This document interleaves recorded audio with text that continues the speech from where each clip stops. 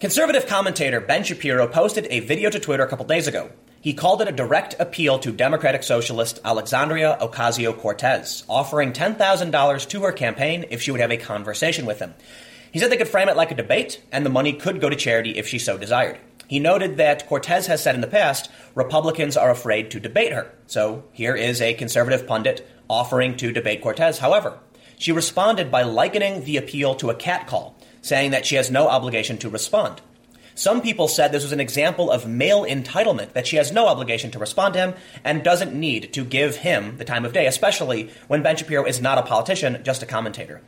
There are some things that I think are really valuable. Free and open exchange of ideas, conversations, dialectic, and I think a lot could be gained by a conversation between Ben Shapiro and Alexandria Ocasio-Cortez. So it's unfortunate that something like this was shut down. So let's take a look at the response to Ben Shapiro from the left and the right. We'll take a look at his video, but there's something bigger at play. I want to talk about the divide on the left between the Democratic Party, because it's not just the far left and the mainstream left and the centrists. It's actually much worse than that. So first, let's take a look at Ben Shapiro's video. On August 8th at 4:17 p.m., Ben Shapiro said, "Hey, Ocasio 2018, what do you say?" and posted this video. Hi, I really wanted to make just a direct appeal to Alexandria Ocasio-Cortez, the future of the Democratic Party, according to Tom Perez, head of the DNC. Ms. Ocasio-Cortez, I'm really excited that you've been elevated to that position, and I would love to have a real conversation with you about the issues. You've noted you think Republicans are afraid to debate you or talk to you or discuss the issues with you. Not only am I eager to discuss the issues with you, I'm willing to offer $10,000 to your campaign today for you to come on our Sunday special, and we can have an hour-long conversation about all the topics under the sun, really probe your belief system. And frankly, if you want to raise charity and we'll do it as a debate, we can do that too. However you want to do it, I am more than willing to talk to you. I would love to have this conversation. So let's make this happen. Let's make America a more civil and interesting place. Let's do this thing.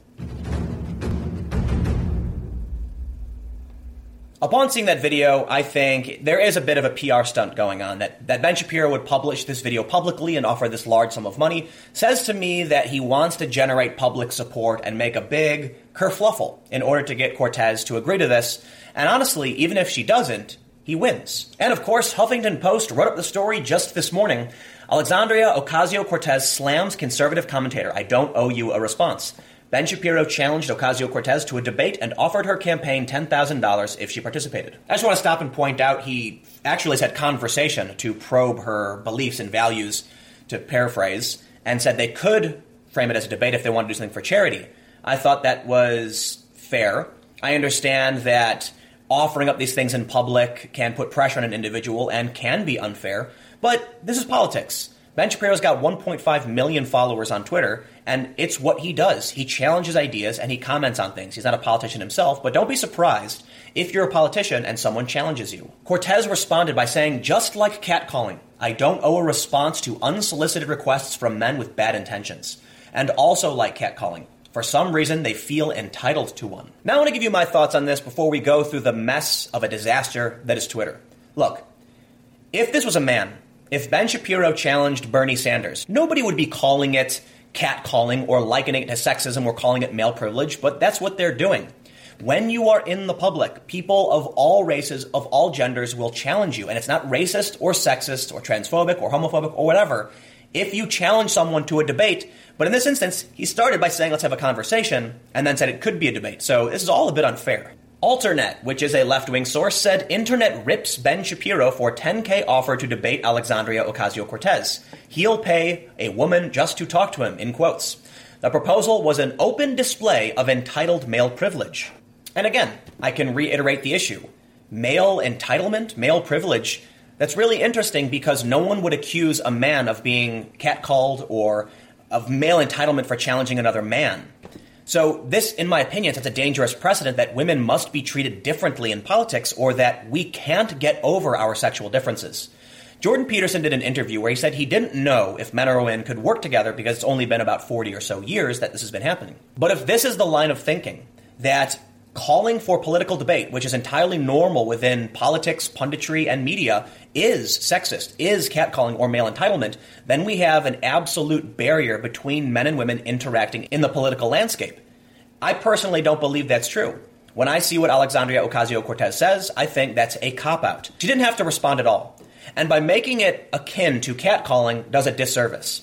But there are many other opinions that have popped up in the hellscape of Twitter that I will now show you. Liz Wheeler, who works for One American News, said, "You know what's bad faith? Accusing conservatives of not wanting to debate you, then pretending Ben Shapiro sexually whistled at you because he asked you to debate.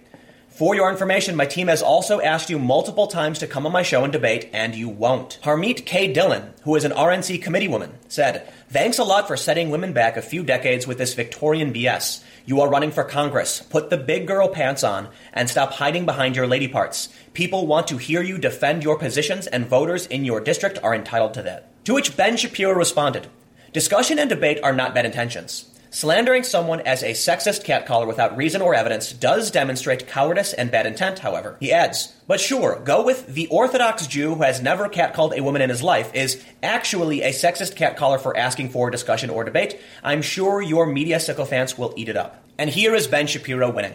Whether or not his intentions were good or bad faith, he's getting press attention. Because Cortez responded at all, he's getting press attention. And because the left is criticizing him, accusing him of male privilege or of catcalling, he's getting more press attention. It's a win for Ben Shapiro no matter what. It's not going to do anything for Cortez other than the people who already like her will talk about it. But conservatives or moderates who see her refuse to debate are going to side with Shapiro on this one. There are others who will probably disagree with Ben Shapiro and think it's just a publicity stunt, and that's why it is bad faith. In response to me tweeting out a comment on the issue, Chris F. Nicholson on Twitter said, "Challenging someone to a debate on Twitter is not a good faith offer, in the same way that shouting at someone on the street is not a good faith way to hit on them. Send her an email or ask a third party to set it up. That was her point." I'm not going to assume what her point was because she likened it to catcalling, but I will say, yes, if Ben Shapiro wanted to do an interview, he should reach out to her reps and ask for an interview. Now, as we saw with the reporter from One American News, she claims they've done that and there has been no response, so it's entirely possible Ben Shapiro did. I did reach out to Ben Shapiro for comment to see if he did actually reach out to Cortez through traditional methods, and at the time of shooting this video, he didn't get back to me. Another person responded to me by saying, "It's an analogy that puts Shapiro's behavior into context. He doesn't work in politics. They aren't going to work together. This would not be a meaningful debate. His challenge is a stunt, nothing more. Be better than this, Tim." From this, I started thinking about the divide among the left, how there are the democratic socialist far left, and then there are the more moderate mainstream and establishment liberals. They're kind of at odds with each other. There are anti-establishment leftists who are not regressive, who do not have Trump derangement syndrome, and do not want to support people like Hillary Clinton. The left is actually divided in a much more serious way. I started to realize that liberals aren't necessarily progressives. They're actually different. I recently got into a Twitter argument with somebody who was accusing me of not being a liberal when they identified as progressive. And we got into a back and forth where I assumed they were conservative. They assumed I was conservative, I think. And then it turned out I'm a liberal and they're a progressive, and we are at odds with each other to a very similar extent. I'm willing to debate someone like Ben Shapiro, who I disagree with. At the same time, the left-wing identitarians, the far left, I also don't agree with them either. Let me give a quick shout out to today's sponsor, Virtual Shield. Virtual Shield is a virtual private network service that helps keep your data safe. Be it from the government, a hacker, anybody who wants to spy on your information, a VPN is going to help obfuscate your data and make it much, much harder. For a limited time, they're offering their IdentiSafe service for free. You can enjoy 12 months of online security from the world's easiest and fastest VPN for only $57.50 plus. Get 1 year free of their exclusive IdentiSafe software. For those that are interested, the link will be in the description below. There is a difference between progressive, liberal, classic liberal, social liberal. A lot of people think they're classical liberals when they're actually social liberals. I've seen people say that they're center-left but claim to be a classic liberal. And classic liberal is actually more akin to what we call libertarianism in the United States. It's a typically right-wing position. I'm center-left, identify as social liberal. But that puts me at odds with some progressive values. Not all. I tend to be pretty progressive. But it puts me at odds with the far left, absolutely. We need people on the left from every side to debate people on the right and people on the left. I tweeted this out earlier, that we need more liberals who are willing to debate conservatives. And by this, I don't mean people like Alexandria Ocasio-Cortez. By all means, her, as a progressive socialist, democratic socialist, she should debate people, especially as a politician. But there are too many social liberals who have kept their mouths shut. I have friends who are social liberals. They do not want to vote for Hillary Clinton. They don't want to vote for Donald Trump. They liked Bernie Sanders, but he was a little too far left for them. Right now, it seems like the centrist, moderate, social liberals are not engaging in the debate, and the left is being overrun by identitarians and the far left, like socialists and communists. And I think the reason is fear. All of this, in my opinion, spells a pretty dangerous future for the left, because we're fractured to a point where the differences between social liberals, progressives, and the far left are so pronounced that we're not going to agree on anything, and that progressives are going to assume I'm conservative because I'm slightly to the right of them. They think they're the center, when they're not. They're actually on the left side towards the middle, and then you have the far left that thinks they're conservative too. But let me know what you think in the comments below. We'll keep the conversation going. How do you feel about Cortez's response to Ben Shapiro? And how do you feel about Shapiro's appeal? Do you think it was in good faith or bad faith? Do you think it was a PR stunt? Or do you think he's really just trying the only way he knows how to get that debate, to get that conversation with Cortez?